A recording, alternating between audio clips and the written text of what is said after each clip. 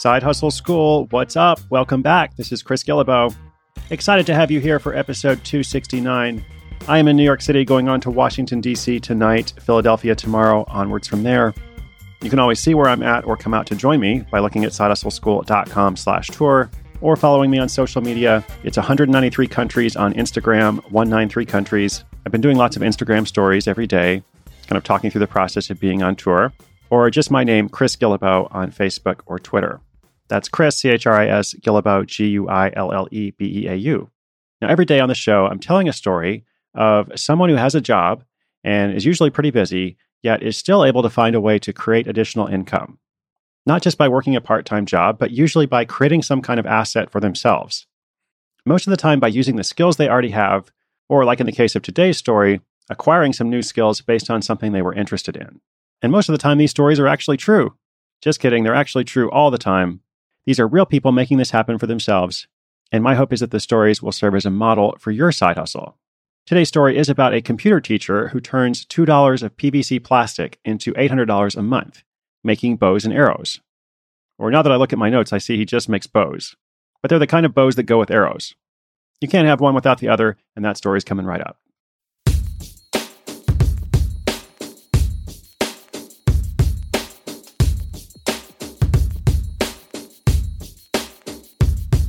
Jeremy Bays has been a Robin Hood fan since he first read the Howard Pyle novel in 4th grade. It's also what inspired his interest in bow making. And now the computer technology instructor is turning $2 of PVC material into $30 in profit, over and over, from his bow making craft through sales at Renaissance fairs, on eBay, and his own website. How did this come to be? Well, in his youth, he would search his yard for sticks and branches to fabricate his own makeshift bow until he had saved enough lunch money to purchase a used fiberglass bow. After high school, a lack of time caused him to set aside archery, although the interest always lingered in the back of his mind. After the birth of his first child, Jeremy's financial situation was strapped. Every penny in the budget went for food, diapers, and childcare. Then, while browsing online one day, Jeremy found a primitive archery website featuring English longbows. He longed to get back into archery, but since money was tight, he couldn't afford the $100 investment. Yet that didn't stop him, because he was resourceful. Jeremy emailed that site's owner and asked if he could barter something for a bow. It just so happened that the bow maker, who was 65 years old at the time, was looking to establish a better online presence, and Jeremy was just the person to help. He got to work further developing the bowmaker's site, and the financial arrangement that they came to was that for every bow Jeremy sold, he got to keep 20%. When a bow sold, he would email the bowmaker with the details and forward 80% of the funds through PayPal, keeping 20% for himself. The process took about 10 minutes per order, and even less as time went by, and Jeremy was happy for earning those $20 commissions for 10 minutes or less of work. It was easy money that allowed him to treat his family to an evening out or just pay for more diapers. And things followed this progression for several years. When Jeremy needed extra money, he would scale up, adding more bows to the website, and when he needed more time, he would just let the site coast. The simple side hustle worked well until his partner retired. He could no longer send off orders and consider his job done. If he could figure out how to make the bows, he'd make more money, but that was easier said than done. When his partner closed up shop, there were 3 pending bow orders. The partner emailed him step-by-step directions, and Jeremy went to work. Not surprisingly, the bowmaker had things down to a science, making a bow in about an hour. But Jeremy's first attempt took 2 weeks and several broken pieces of wood. He refunded 2 of those 3 outstanding orders and shut the website down. 3 years later, Jeremy saw a YouTube video of a guy building bows from PVC sprinkler pipe, who was also the author of a book called The Impossible Bow, soon to be a breakaway bestseller after being featured on Side Hustle School. Jeremy watched the videos, bought the book, and went to work. After a few attempts, he found he could make a PVC bow in about 40 minutes. He decided to get back to his side hustle. Jeremy restarted his bow making, creating both wooden longbows as well as those PVC bows. Startup costs were minimal. He bought a heat gun for $15. The PVC bows could be made for $2 in materials. He registered his business with the state through an online form that took a few minutes. And his skill at bartering also continued to serve him well.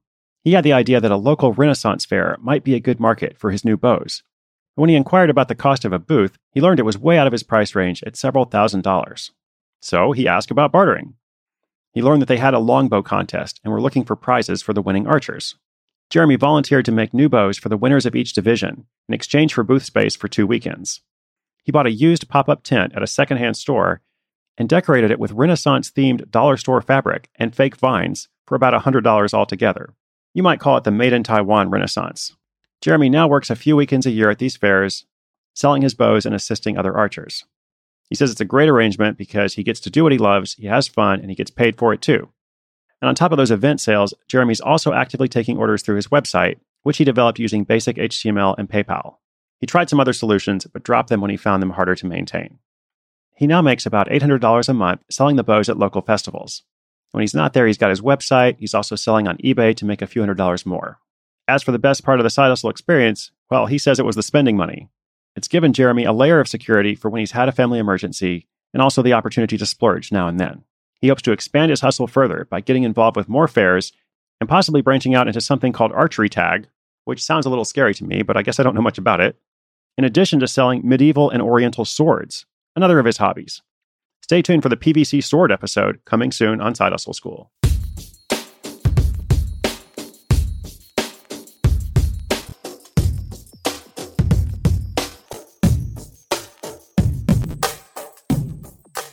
So I was reminded of something when I was working on this story and came across this part where he was just forwarding those orders to the partner who made the bows for several years.